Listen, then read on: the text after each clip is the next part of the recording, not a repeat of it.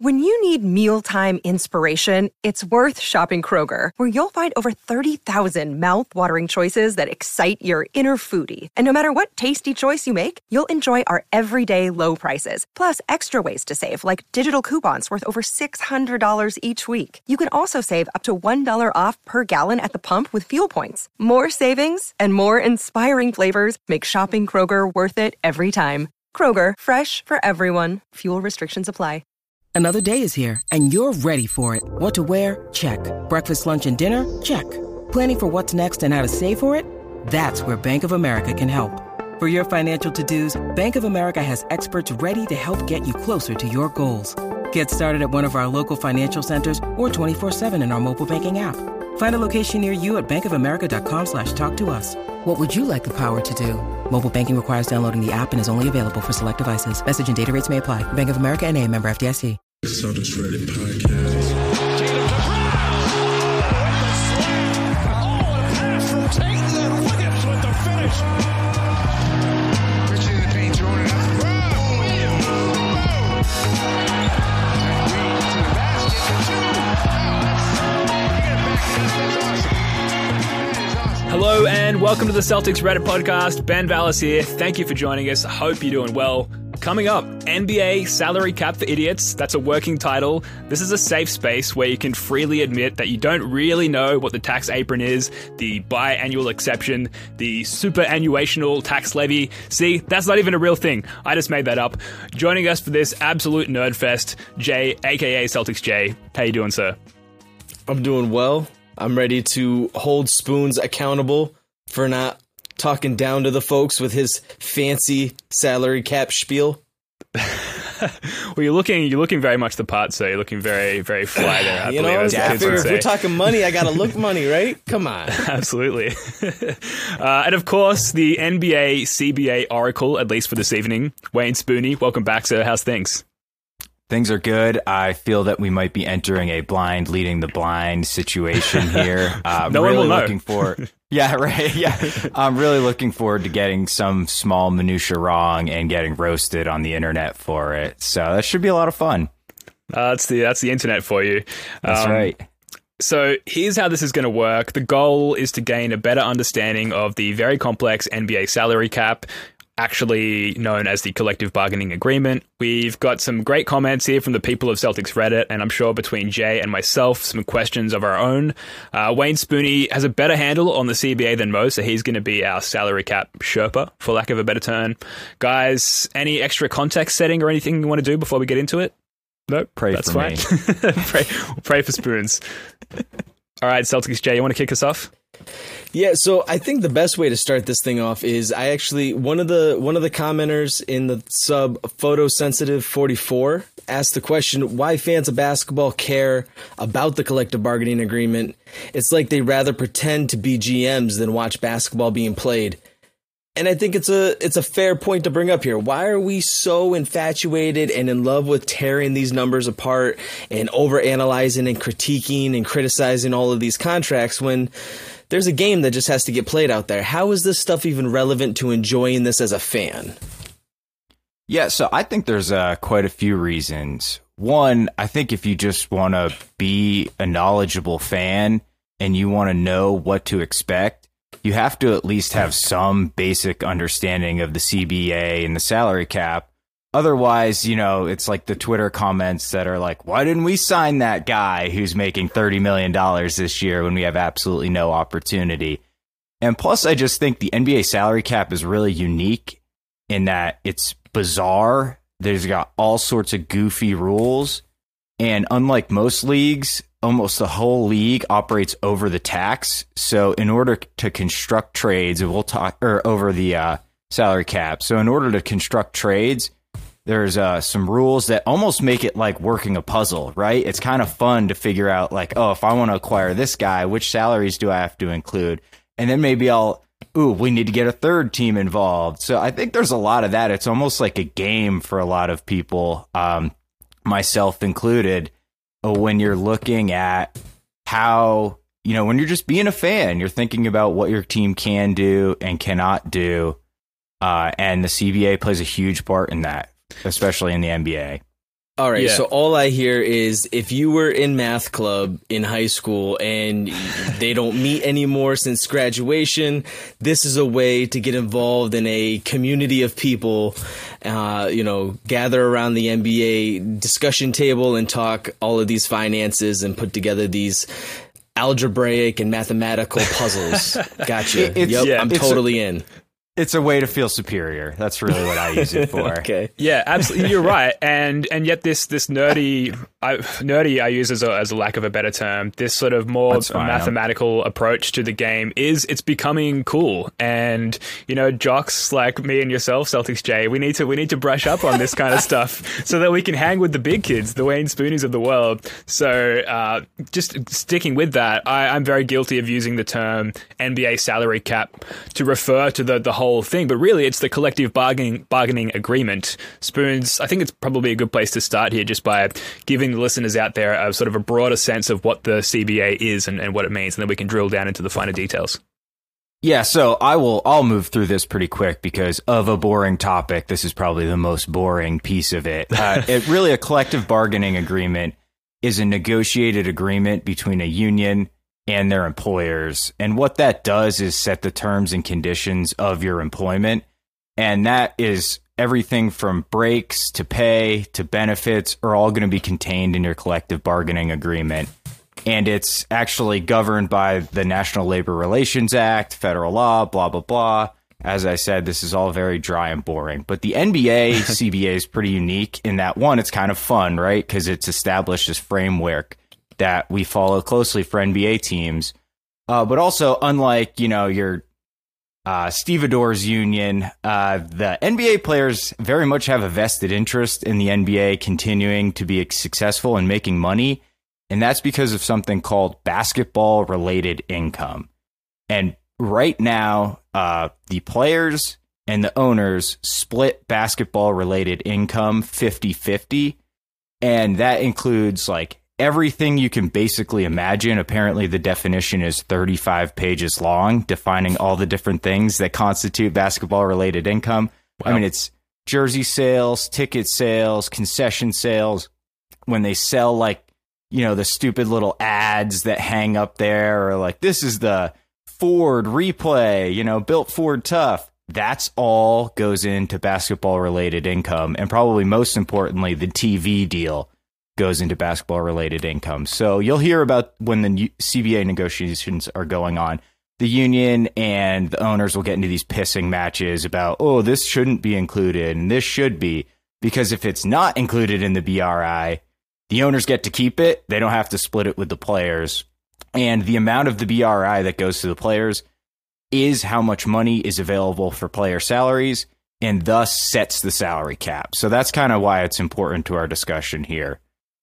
On one hand, it sounded like with the salary cap and the collective bargaining agreement, and when you think of it as a whole, it's an opportunity to get a sense into not just sort of how these teams can get pieced together from the perspective of ownership and a GM executive team, but also how the fans, we can actually look at this from the outside in and get a sense for what stake the players are having in the value of the league as a whole, right? So, it's demonstrative of the players getting their piece of that collective pie, and we're seeing a lot of investment and player participation. I mean, we've got two of our own players participating in that union leadership right now, Jaylen Brown and Grant Williams. So, as well as obviously being relevant to how these contracts get negotiated and how that affects the salary cap for putting a team together, I think it's also, a really interesting lens that we get access to at this point now that's really sort of out there, that's reflective of players negotiating and bargaining with their own vested interests in the health and the sustainability and growth of the league. Yeah, and that's a great point, Jay, and it's actually something I think is going to come up. One thing that I think is going to come up to your point about the players also having this vested interest is player movement and the freedom of movement. So on first glance, you think, why would the players ever want to give up freedom of movement? Well, ratings are really down. And if that can be connected to this player movement and building of super teams, the players themselves have a vested interest in not driving fans away with all this movement in these super teams. So you might see something about that in the next CBA to at least limit it somewhat. I think we might see some real creative stuff. The next CBA, I think it's going to look quite a bit different than our current one. I think another thing we're noticing right now is, whereas we've typically seen really dramatic sweeping changes across the league from a player standpoint, the last couple of seasons, we've seen a lot more of that movement at the executive and leadership level for organizations. So I think where we saw some of I think it'll get referred to as symptoms of the last collective bargaining agreement, which was players having more freedom to, end up where they want to be and create these super teams.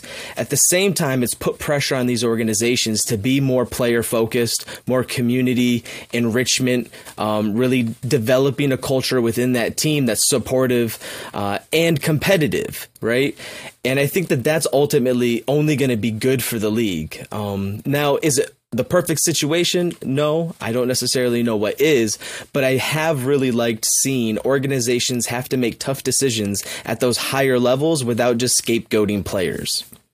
Yeah, absolutely. From the fan perspective, you almost hope that as Tatum and Brown's contracts draw to their conclusion, that there is a pendulum swing back in the other direction. Like, yes, the empowerment of players, like you said there, Jay, with organizations getting behind their players and helping them become more active and charitable in the community is great. But from the fan perspective, there is this sense of dread that, like, how emotionally invested should I become in these guys when they might be gone in a few years? And then further to your point, Spoons, like, should I buy season tickets? Should I buy a jersey? Which all contributes back to that basketball related income. It's difficult here. Like, we've got a lot of Reddit comments to get to, and it's sort of difficult to identify the proper entry point. Like, where do we start with all of these comments? But I guess on the player retention side of things, there's a comment here from Flytanks who says, why the difference between, I guess they ask this, why the difference between Supermax and Max contracts is counted against the cap. It's supposed to help a team keep their player, but it just makes it harder to build a team overall. Yeah, and I think ultimately, the Supermax is something that will change, because I think that Fly Tanks is really striking on a point, right? This was created to incentivize guys to stay with the team that drafted them. And what it's done is just essentially handicap those teams from building competitive teams. So those guys want out even quicker. And we saw it with AD, especially, is probably the most famous example. And it's exactly those types of things that we'll see negotiated and maybe changed in the next CBA. All right. And second, with Fly Tanks, and they've hit on what I wanted to talk about next related to the cap, and that is the actual salary cap itself. And like I said at the top, the NBA is unique in that it has a soft salary cap, and that kind of means it's a little bit meaningless. But right now, there's really three numbers that you have to know if you want to understand the salary cap. So a soft cap means you can go above it. And almost every team in the NBA functions above the salary cap. So you have a certain amount of transactions available to you if you are under the cap, and a certain different amount of transactions that are available to you if you are over the cap. Spoons, I want to try to focus us real quick, because I think Tice159 in the sub asked the question, when is a team's cap impact taken into account? Like, can we go into the season above the tax and then trade at the deadline to below the tax, and vice versa? So when you're talking about that soft cap, hard cap, how does that affect our flexibility at the different points in the season? At what point do we need to be at a certain threshold to maintain that key word, that flexibility? Yeah, Brad Stevens' favorite word. So essentially, there's three numbers you need to know. The cap, which is going to be $112 million, the tax line, $136.5 million, and then the tax apron, which is $143 million, and that is the quote-unquote hard cap that we heard so much about last offseason, and nothing about this offseason. That's because that hard cap number does not matter unless you do a certain type of transaction, and I'll talk about that a little bit later. But for calculating what your salary cap is and whether you are over that 112 or that 136 tax line. That is done actually at the end of the season. So you'll know we have that week-long moratorium. That's actually when why that moratorium exists is so the NBA's accountants can audit all the teams and the league and come up with the final number. So that's like the time when everyone at work is like all stressed out and everyone's looking to get all their receipts in. Right. Yeah, I'm usually getting a lot of corrective action warnings around that time of the work year. Okay. You're right. Exactly. So we are actually almost exactly one Juancho Hernan Gomez over that tax line, that 136.6 million. So if we can find a team like, I don't know, say in Oklahoma City to take him, a team that is under the cap to take him so they don't have to send us any salary back, we can actually sneak under the tax line before the trade deadline and we'll be good. We won't be a tax paying team this year. And so, sorry, go ahead, Ben. Well, so I just want to get a better understanding of why we would do that. Like, obviously, there is a tax bill if we stay over the tax line, but we're owned by a conglomerate of billionaires, or, if you aggregate all of their salaries, they're a collective billionaire. Why is it so important that we get under that tax line before the end of the season? So ultimately, paying the tax for 1 year is not a big deal. It's like dollar for dollar. You know, if you're $6 million over, the owners have to write a check for another $6 million. And to your point, as a global conglomerate, that's chump change, right? What the problem is our best friend, the repeater tax. And the repeater tax hits you if you have paid the luxury tax 3 out of the last 4 years. So you'll go back to last summer, or actually during this season, rather, at the trade deadline, everyone was talking about, we got to get under the tax. We got to get under the tax. And that was to reset the repeater tax, which meant that we'd be a non-tax team 2 years in a row. So we can be a tax team 3 of the next 4 years and not be a repeater team, which is important because that's closer to Tatum and Brown's primes. Sure. And the repeater tax, unlike the normal luxury tax, is very, very punitive. The Warriors are kind of the famous example for straight YOLO. We'll pay as much as we want. They ended up having to cut a check for $80 million for Kelly Oubre last season because they were so deep into the repeater tax. So I know that they're a global conglomerate, but writing $80 million checks is not a good way to stay as a billionaire, especially for Kelly Oubre. So it's really not about paying the tax for 1 year. It's the implications that when we want to be a contender, we don't want to be so deep in the repeater tax. We have to cut talent around Tatum and Brown when they're in their prime. Yeah, and so Daniel Tice, I believe, was our sacrificial lamb in this case in terms of getting under the tax line, correct? Indeed he was. Okay. Jay, you got any follow-up questions there? I'm still mulling on the sacrificing of Daniel Tice. I hope Fongos isn't listening. What a terrible reality to have to deal with. Very confronting. We're going to hear from him.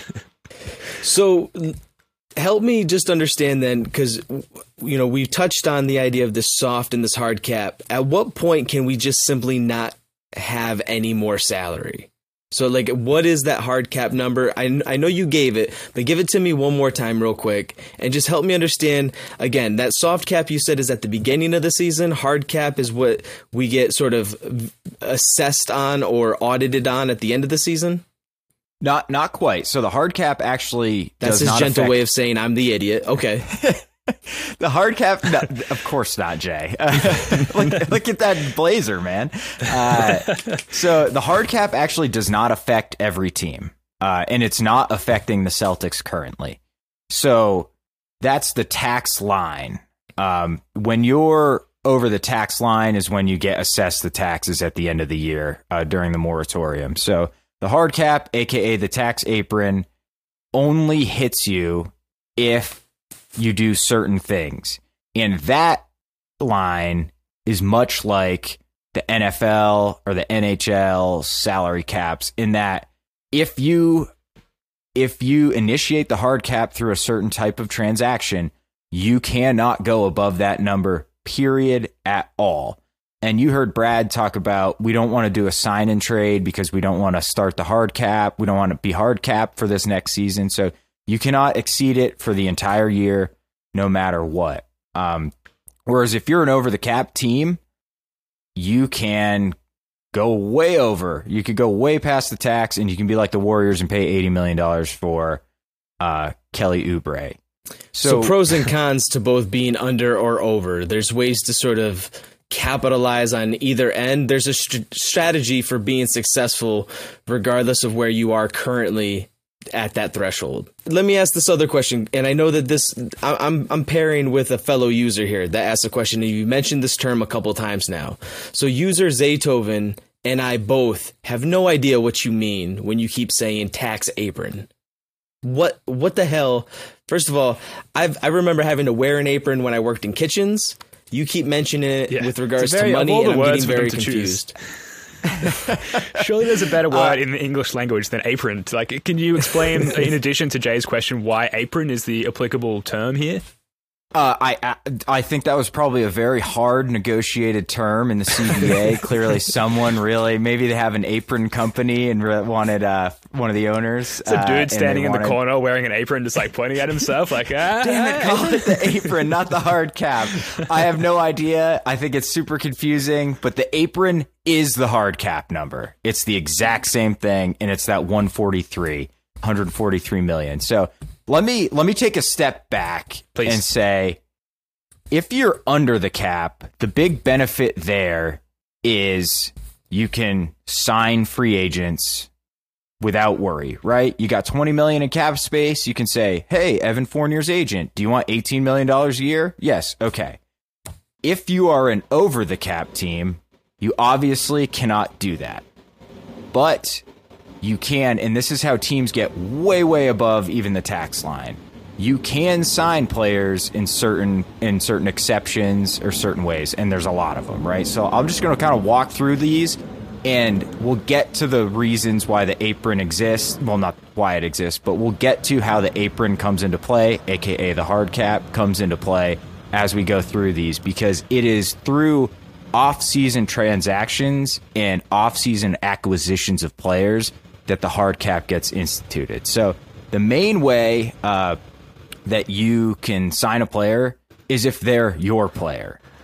And that's with, named after our Lord and Savior, Lar Bird, participant in this podcast. It's called bird rights, right?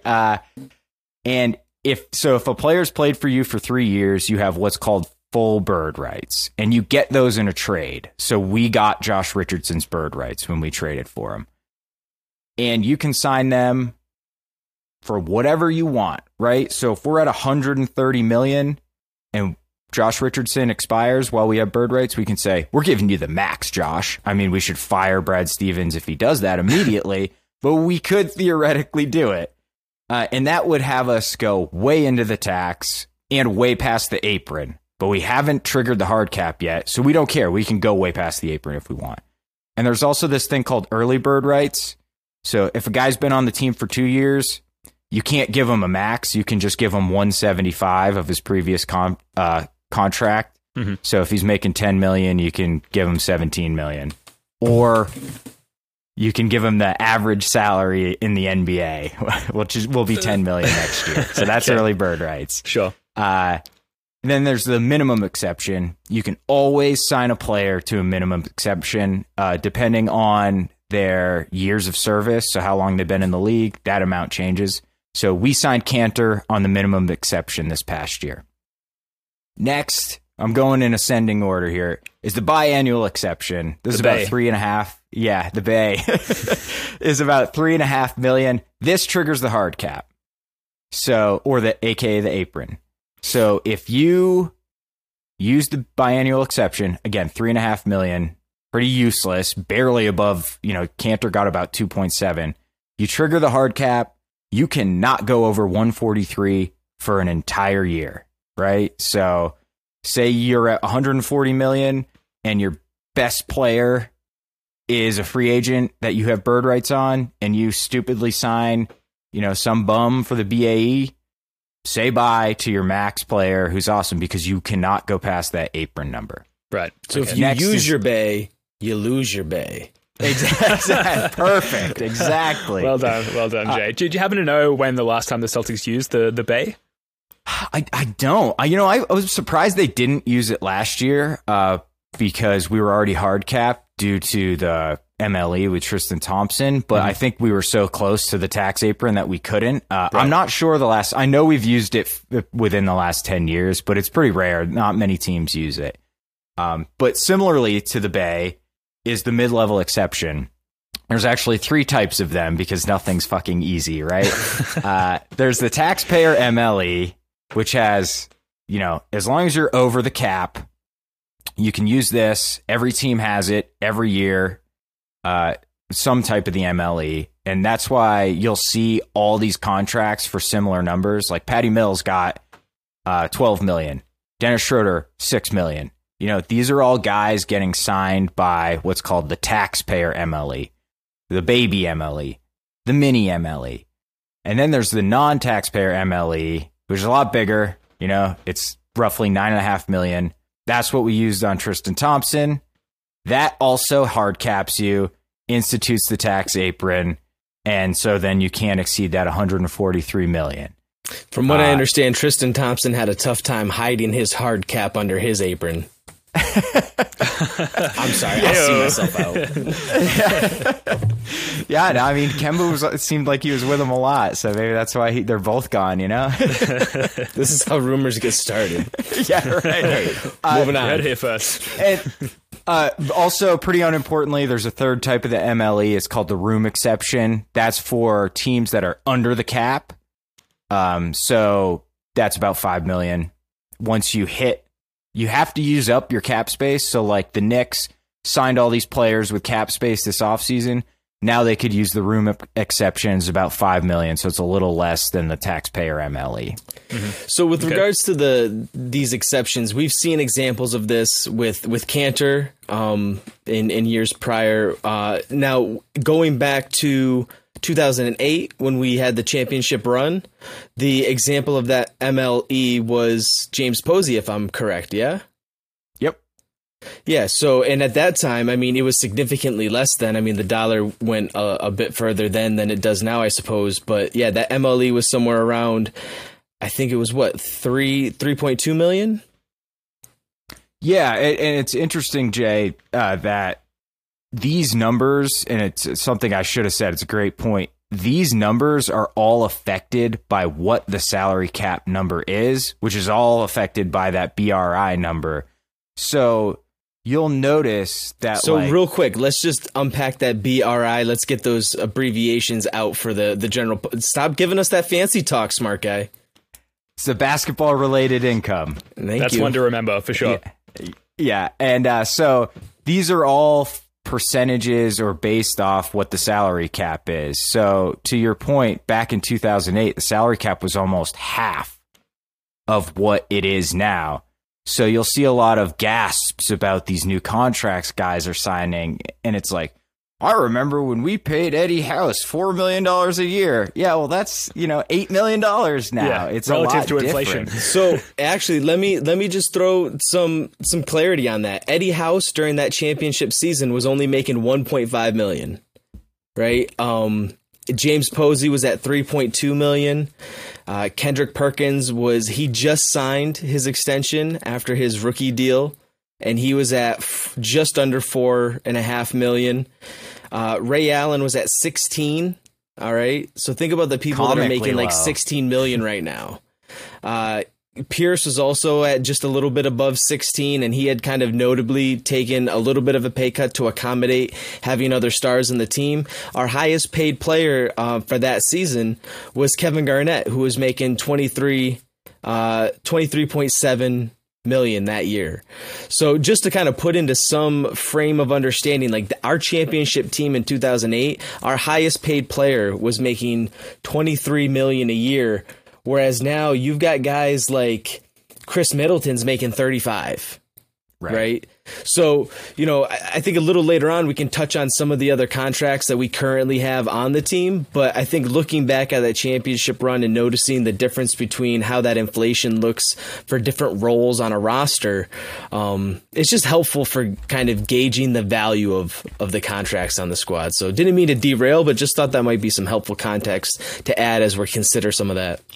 Yeah, absolutely. So I have a question. So these exceptions, these bird rights, they're obviously always forms of maneuverability for teams who are over the cap already. So there's plenty of options there, and you're not necessarily hamstrung if you are over the cap, which probably applies to at least the majority of competitive teams in the league.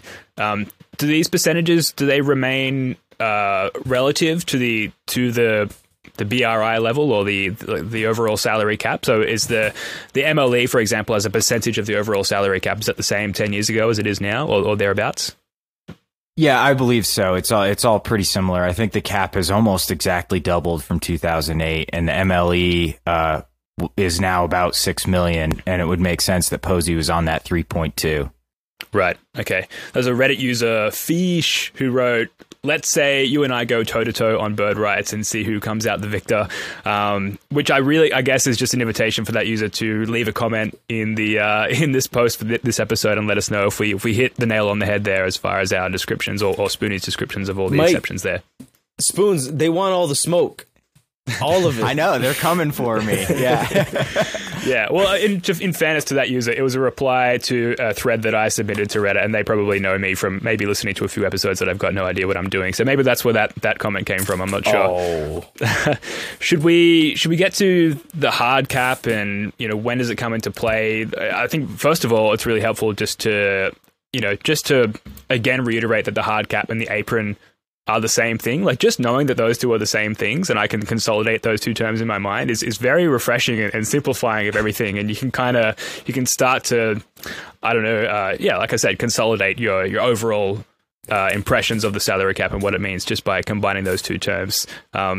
Well, maybe to feed off of that, it might be, I know President Brad was user President Brad, not the actual President Brad. He hasn't yet reached out to us to supply a comment yet.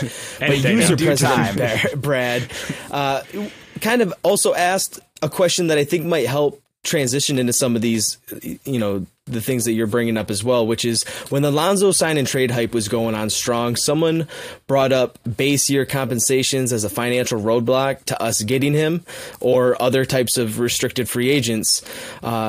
User President Brad and myself would love to hear more about that in a dumbed down format for, again, us common folk. So with regards to navigating the trade market, which of course is, all the rage in the way that we consider and break down all of the different options that might be available to a team, how do we navigate that cap space and our player contracts to put together a winner with consideration to some of those dynamics that user President Brad is asking about? And again, the highlight of all that was the Lonzo Ball just drama, chaos. Yeah, it seemed like every week there was a new theory on how we either could or couldn't acquire Lonzo Ball, and right down to before he signed Chicago, we were still like, maybe we're the third team in this deal somehow. Yeah, there was a lot of like, oh yeah, we should absolutely sign Lonzo, and then people chiming in, well, we definitely can't, and then people replying, well, technically we can. And this is partially the motivating factor for this podcast is to get down as to why that couldn't happen. So I was one of those people who said, technically we can, but we shouldn't because it would cost us Evan Fournier. Look at me now. All right, well, let me take a step back. Why the Lonzo situation was so complicated because it was going to be a sign and trade, right? And that essentially means Lonzo's a restricted free agent. That's a special type of free agent that only is someone coming off their first contract in the NBA. So Lonzo obviously is finishing up his fourth year from when he got drafted, number 2 overall, right before Jason Tatum. And so what that means is New Orleans has full bird rights on him, right? So they can offer him any contract they want. And if you're restricted, that means they can also match any offer that someone makes for Lonzo. So if someone, you might remember way back in the day, Gordon Hayward with Utah wanted a contract from Utah, and they said, you go sign an offer sheet and we'll match whatever you get, because they didn't want to negotiate with him. And he got an offer sheet from Charlotte, actually, kind of weird now to think about.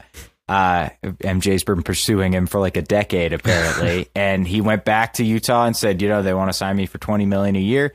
Utah said, okay, we'll sign you for that. And they matched it, and he couldn't go anywhere. Had to stay in Utah. So that's the kind of the power of the team with the restricted free agent. And it's to protect teams who draft players, right? To keep your guys around for a long time. So if you want to sign and trade, especially for a restricted free agent, you really got to entice the team who is signing and trading him. And so two things complicate matters. One, if you receive a player in a sign and trade, it turns on the hard cap, our best friend. It turns on that tax apron, that $143 million. So that's one downside. You lose a lot of flexibility if you receive a guy in a sign and trade. If you send one out, you're fine. Does not trigger the hard cap. The other complicating factor is base year compensation, which is extremely complicated, but I'm just going to give you kind of the broad strokes.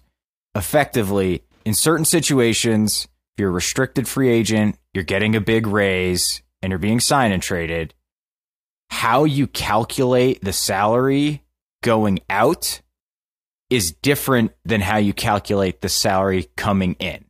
So essentially, if you're over the cap, you have to match salaries in a trade. And that's why we always hear about, we could trade for Beal because we have Horford's salary and Josh Richardson's salary, right? Mm-hmm. Us in Washington are over the cap. We match the contracts. We can execute that trade as over the cap teams. Problem in the very specific scenario like Lonzo is this bullshit thing called base year compensation. So for the team sending Lonzo, they actually calculate, I believe it's half of his new contract. So they would have to get back $10 million. And the other team accepting him, if they were over the cap, would have to send out 20. So they effectively would have to find a third team. So Lonzo signed for $20 million. My brain just melted. I know. I think I'm hanging on by a thread here. Yeah, I'll just put it. Keep going. Let me just put it broadly. It's not easy to match because each team considers his salary at a different number. So it's really difficult to match the value, right? Because you can't just that's why we're hearing so many of these different trade scenarios where they're actively seeking out that third team, because really what that seems to be doing is smoothing the edges of where those numbers don't match the in and out way that teams have to navigate the salary cap. Exactly. But why it was so easy for the Bulls is because they were under the cap, so they could just take them into cap space. So they didn't have to worry about matching salaries. Okay, interesting. Which is exactly what Oklahoma City did in that Kemba Horford swap that we executed this last year. So OKC's an under the cap team. We're over the cap. So we had to match salaries. Mm-hmm. They didn't. They didn't. Gotcha. So, yeah. So they had... Sorry, what's an example of what that trade would have looked like if the Celtics had pulled the trigger and traded for Lonzo Ball? Not worth it. It would have been so incredibly complicated. We would have had to get a third team involved, and we had... So let's say his number for us is 20, and his number for them is 10. We could have sent them a $10 million player or around that number, which we didn't even really have. It's like basically Marcus Smart would be the only guy who fits that bill. And then we'd have to find another team to send out $10 million to and give them a reason to do it, right? Because they're not just going to do us a favor so we can get Lonzo Ball. So that probably costs draft compensation. That'd probably be Tristan Thompson and draft compensation.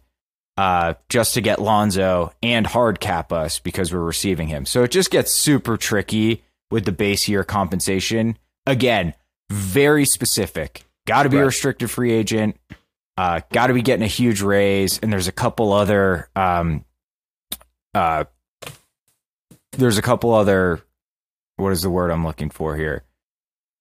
Things that have to be met before the base year compensation rule comes into play. It's just very specific, doesn't happen a lot, but it just imbalances the salaries for over the cap teams and makes it super complicated. Right. Okay. I feel like if this was a course that you took at college, like base year compensation is like the final year or the final semester of your final year, like before you graduate. It's like the most difficult possible concept to grasp in all of the CBA. But definitely worth covering. And I think you did a really good job of eloquently explaining it there. So we've covered a lot. We'll see what the people of Celtics Reddit and beyond have to say. We've covered a lot of really interesting points so far. I really like the way that you set it up. Like if there's three concepts that you want to grasp from the CBA, it's those three delimiting lines. So the soft cap, the tax line, and the hard cap, otherwise known as the apron. Correct. We haven't really covered trades. Like, I know we covered sign and trades, but there are a lot of sort of there's a lot of fine print and a lot of more complicated subtopics when it comes to trades in the NBA. Spoons, where do you want to start with that? So I think the easiest thing to do is probably just walk through that Kemba and Al Horford trade we executed this offseason, because it hits really all the big things that you can talk about with a trade other than sign and trades. Really, so I was sort of incorrect in saying that if you're under the cap, you don't have to match salary. That's true. But I think the best way to think about it is you're matching salary with your cap space. So we, in the Kemba Horford swap, I'm going to use round numbers here, we're sending out Al Horford to OKC, or rather Kemba to OKC. Kemba's making $35 million. Horford's making $25. So Oklahoma City has to make up that $10 million some way. And if you're both over the cap, that means they'd have to trade us. Oh, shit. I'm talking with my hands here. They'd have to trade us someone who makes $10 million, roughly. But since they're under the cap, they can just say, well, we will make up that $10 million difference with our cap room and just absorb the difference into our cap space. And what that does is that creates a traded player exception. So that's why we got a very small TPE out of that swap, like $7 million or something like that. But like with Josh Richardson trade, we had a TPE, so we absorbed him into it. That created a $12 million TPE for the Mavericks. So TPEs are a way to make up or act as matching salary in a trade as well. And then also in that Horford Kemba swap, other than poor Moses Brown, was a first round pick. And you had a lot of talk about, oh, why did Stevens trade this year's pick, right? It's the 16th pick. We probably won't have another pick that good.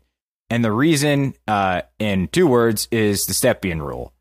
And what the Stepien rule is, you cannot trade consecutive draft picks. Effectively, you need to own a draft pick, a first round pick, in every other year.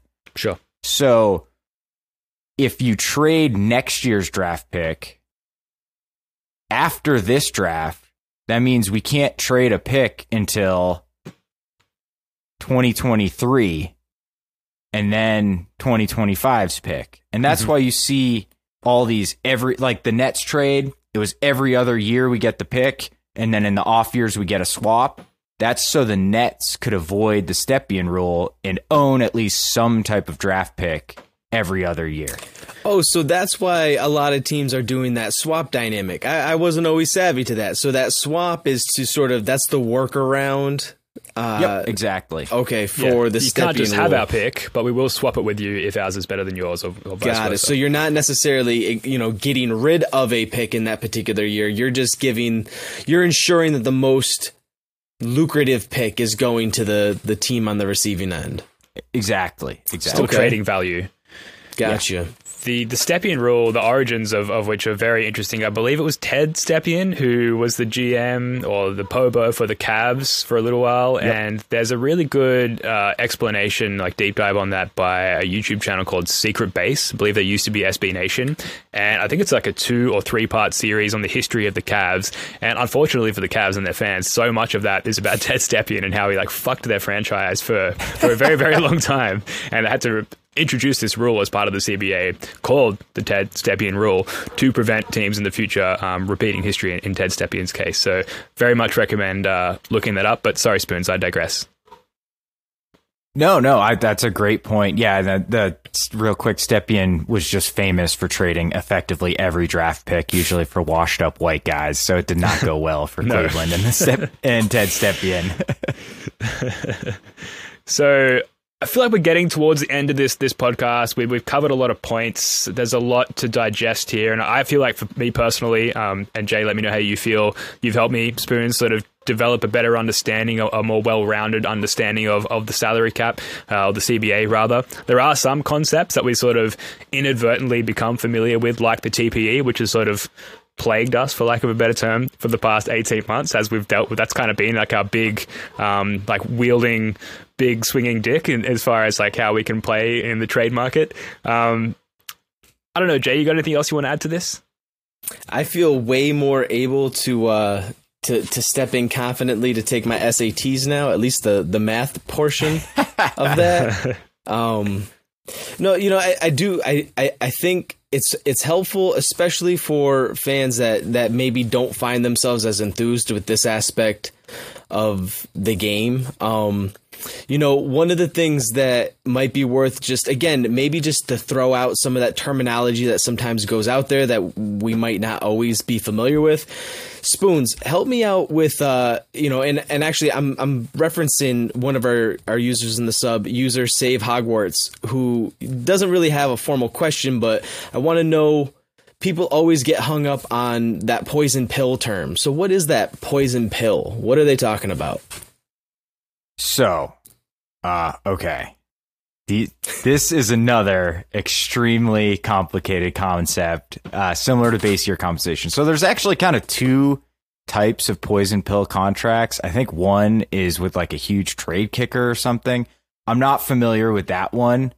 The one that I've always heard refer to it as was famously used by Miami to get Tyler Johnson. And so this is a very specific scenario where you've got a guy with 1 or 2 years experience coming off his rookie deal. Okay. And essentially you don't have his bird rights, right? So if he, you know, Hassan Whiteside, remember when he was on a minimum contract and then got 4 years, 80 million, you know, yeah, that man got paid after like 1 year of being a borderline all-star. Right. So if Miami, under the old rules, if Miami didn't have cap space, they couldn't have signed him, right? They don't have his bird rights, so there's nothing they can do. So they need to use cap space to sign him. So you almost get penalized for discovering these diamonds in the rough. And then these other teams can poach them from you who have cap space, right? The Oklahoma Cities, the Knicks of the world. Okay. So what happened was the Gilbert Arenas provision was created, made famous by Agent Zero himself. He outplayed his 2-year minimum rookie second-year round contract, and then the Warriors had no cap space, and Washington offered him more than the minimum, which is all they could bring him back for, and they got him, right? They got effectively an all-star player for very low money just because the Warriors were in such a bad spot. So they created a rule, and that also created these things called poison pill contracts. So essentially, if you've got a restricted free agent, 1 or 2 years of service, no one can offer them more than the non-tax mid-level exception. So the big mid-level exception. So if we sign Yam Madar to a 2-year rookie minimum and he's awesome and the Knicks want to offer him a max contract, They cannot. Yeah, when, right. Yeah, it's just a matter of time, baby. They can't. They can't offer him that. They can only offer him that $9.5 million deal. And so we have ostensibly, we probably have our MLE, so we could use it to sign him. Or if it's 2 years, we'd have early bird rights, which I talked about before. So we could offer him the average NBA salary, which is $10 million. So a little bit more than the MLE. So we could match.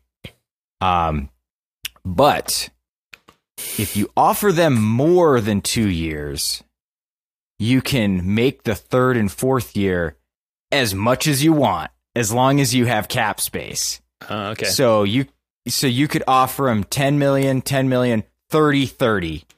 As long as you take the average, so the AAV would be 20 million. As long as you have $20 million in cap space, you can offer that. And that's the poison pill. And that's 20 million the year that you sign them. You have to the have year that that you available. sign them.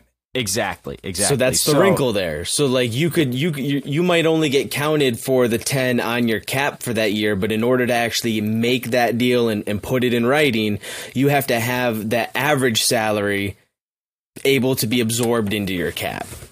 And that's why it's called a poison pill, because do you want to match Tyler Johnson making $8 million, 25 million a year in year 3 and then 27 million in year 4? Of course not. So that's why it's called the poison pill. That's the poison pill. You've got this huge, AAV or year to year. You get to choose if you want to have it count against your cap year to year, or you want to do the average annual value. Either way, it's way too much for Tyler Johnson, but it's a way to pry young, talented players away from teams that found them. So that's what a poison pill contract is. Okay. A couple of misc points to get to before we wrap up. We haven't covered buyouts, which I think might pertain to the Celtics later this year, depending on what happens with, say, Al Horford. Explain, I guess the pros and cons of a buyout for the Celtics, for example. Yeah. So essentially a buyout, there's not a lot of pros other than you kind of are doing a guy a solid. Like it just happened with Kemba. I think the big misnomer with buyouts is effectively you're just settling with a player to say, we'll release you if we only have to pay you this much of your contract, right? So if Kemba's making $30 million, they might buy him out for $25 million. They save $5 million. It does not affect your cap sheet, though. It does not affect it at all. You still have the cap hit of $30 million. So people are clowning the Celtics for Kemba getting bought out by Oklahoma City. They don't know what the hell they're talking about. They still eat that cap. We wanted the cap space. We don't give a crap about paying him money. So once a guy's bought out, they're a free agent. So we could effectively sign that free agent with any of the exceptions we might have available. So if we've got our BAE, if we got the Bay, and we don't mind being hard cap, we could go get, someone who's been bought out with our Bay. Bring on the Bay, baby. You can buy out and stretch salaries as well, though, right? So in the case of Horford, we could buy him out, stretch it, and have a reduced annual impact to our salary cap. Is that right? Yeah, so actually Horford's got a lot going on with his... so I'm going to pretend we pay him and he plays this year. So next year, Horford has two things going on. One, he's got non-guaranteed money. So we could either straight up waive him or stretch him for half of his salary, because half of it's non-guaranteed. If we keep him on the roster past a certain date, it becomes guaranteed, and we are paying him the full $26 million. So a stretch is a way to reduce the cap hit of a contract. And I believe it's you add 2 years and then just divide it by that number. So we could effectively non-guarantee Al and stretch him. So we would have like $14 million spread over 3 years, which I'm doing the math is like $4.5 million per year. And so that's why we've got a lot of flexibility. Word of the day with that second year, that Horford contract, because it's all not only is it partially guaranteed, If we wanted to stretch, I mean, $4.5 million is a pretty minuscule cap hit in this day and age. Well, and correct me if I'm wrong, but his potential total salary there is also a key to potentially matching for a big name trade, right? So like names that come up are obviously the most prevalent one is Bradley Beal, and his salary is the next 2 years 34.5 and then 37 the following season. So the only way that we're going to be able to comfortably trade for that kind of salary is likely to include Al Horford's contract and then some additional players and compensation on top of that, unless we're talking about trading somebody like Jaylen Brown in that deal, which we don't have to unpack that necessarily. Like, this isn't a pro or con to trade, but when we're just looking at the numbers, if we want to keep that core together, the Jays together especially, Al Horford's contract then becomes essential for targeting that potential third star, even though he's already on the team. Oh, okay. I believe you are referring to one Marcus Smart there, Jay. Just to truly that would get be out the in the smart open. assumption, Ben. That would be the smart assumption. Sure it's not Aaron Nesmith. That's enough out of you. Shout out to Little Reddit 13 and the Smart Hive. The Hive is alive, my friend. Look, we're close to wrapping this one up, and if you're still listening, we've mentioned trading Jaylen Brown for the second consecutive podcast. We've hit you with an hour of in-depth CBA discussion, so if you're still on, props to you for continuing to listen. I'm sorry. But we do put a lot of effort into this, and particularly Spoons in this case has done a really good job of assembling all of these details and accepting us just peppering him with probably very stupid questions. Jay, we do have one remaining Reddit comment there. It's a long one. Do you want to get to this one before we wrap it up?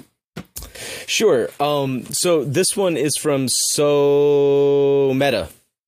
And it's a little bit of a take here, looking for insight. So I'm just going to quote straight from the comment itself. So user So Meta, it's my impression the CBA seriously incentivizes players going all the way to free agency to maximize how much they can be paid instead of extending the year before. For example, Kyrie saying he wanted to re-sign with us at the beginning of the season, but not actually doing so for financial reasons. I guess my question is just, who on earth thought this was a good idea? It makes franchises trying to plan for the future super chaotic, at least before teams could read the writing on the wall and look to trade a guy who wouldn't extend. Now you have had so many players blindside their franchise, like Durant leaving OKC or Hayward or Kyrie leaving us in the lurch. Why did it get put in this way? And is there talk of fixing it after the CBA expires in 23-24? Now that's a lot. And I think it might be helpful if we even, and So Meta, please, my apologies if my reframe on this to try to consolidate it a little bit and expedite Spoon's ability to answer it doesn't totally match what you were going for. But Spoons, if you could just share a little bit about how the last CBA did kind of empower that player movement, and do you, from what you understand of how this is going and what's currently in place with the collective bargaining agreement, do you see that changing in a way that better supports franchises keeping star players or increasing the level of mobility that star players have in the league? So I think that they're going to do something about the player movement. I don't really know whether that's counting a smaller percentage of Supermax contracts or, requiring players to notify the team a year ahead of time, whether they're willing to sign an extension. I don't know. I think there's a lot of creative ways they could fix it, but I do think they'll do something. What he's kind of getting at, too, I think is just kind of an accidental function of how they set up max contracts. So you're eligible for different percentages of the cap for a max based on your years of service. So there's this funky thing where you're usually a 4-year rookie contract. Then you've got a 5-year contract. That puts you at 9 years. Well, if you have 10 years of service, you get more money. You get a much bigger part of the cap. That's why you see these guys signing these like Kawhi and Paul George did these weird 1+1 contracts where they had a player option. It's so when they signed their next contract, they were 10 years of service and got more money. And I just think that they were like, 10's a good number. That's even. And they didn't really think about like, well, we're heading in, you're going to have everybody expire at year 9 and they're not going to be incentivized to sign a long-term contract with their team then.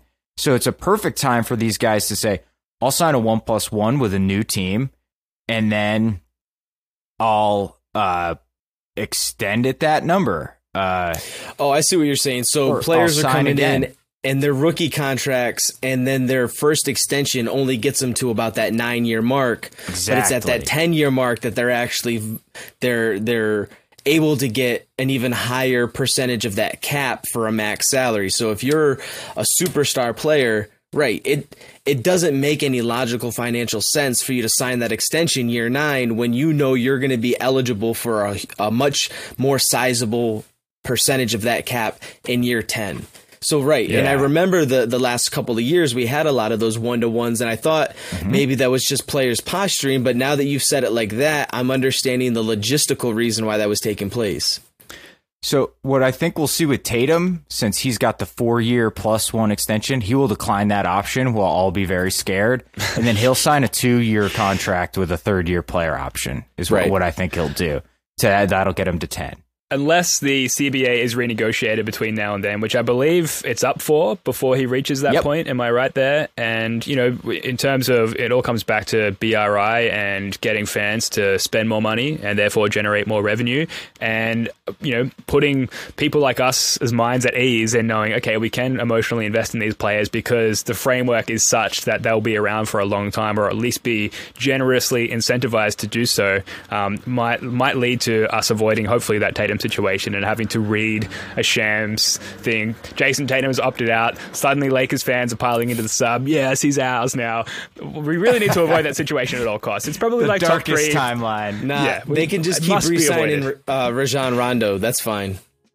Yeah, absolutely. All right, look, that's going to do it for this one. Thanks for everyone who submitted questions. We really love that community engagement side of things. If you're listening and you have any thoughts or any follow-up questions, drop them in either the YouTube comments or the Reddit post for this episode. We'd love to read your thoughts. Huge thanks to Wayne Spooney, who put a lot of effort into compiling all of the information just shared, and for Jay for threading in all the Reddit comments into our run sheet. Guys, love your work. Thanks again. We'll be back a little later in the week with a very special guest. Until then, go Celtics. Peace.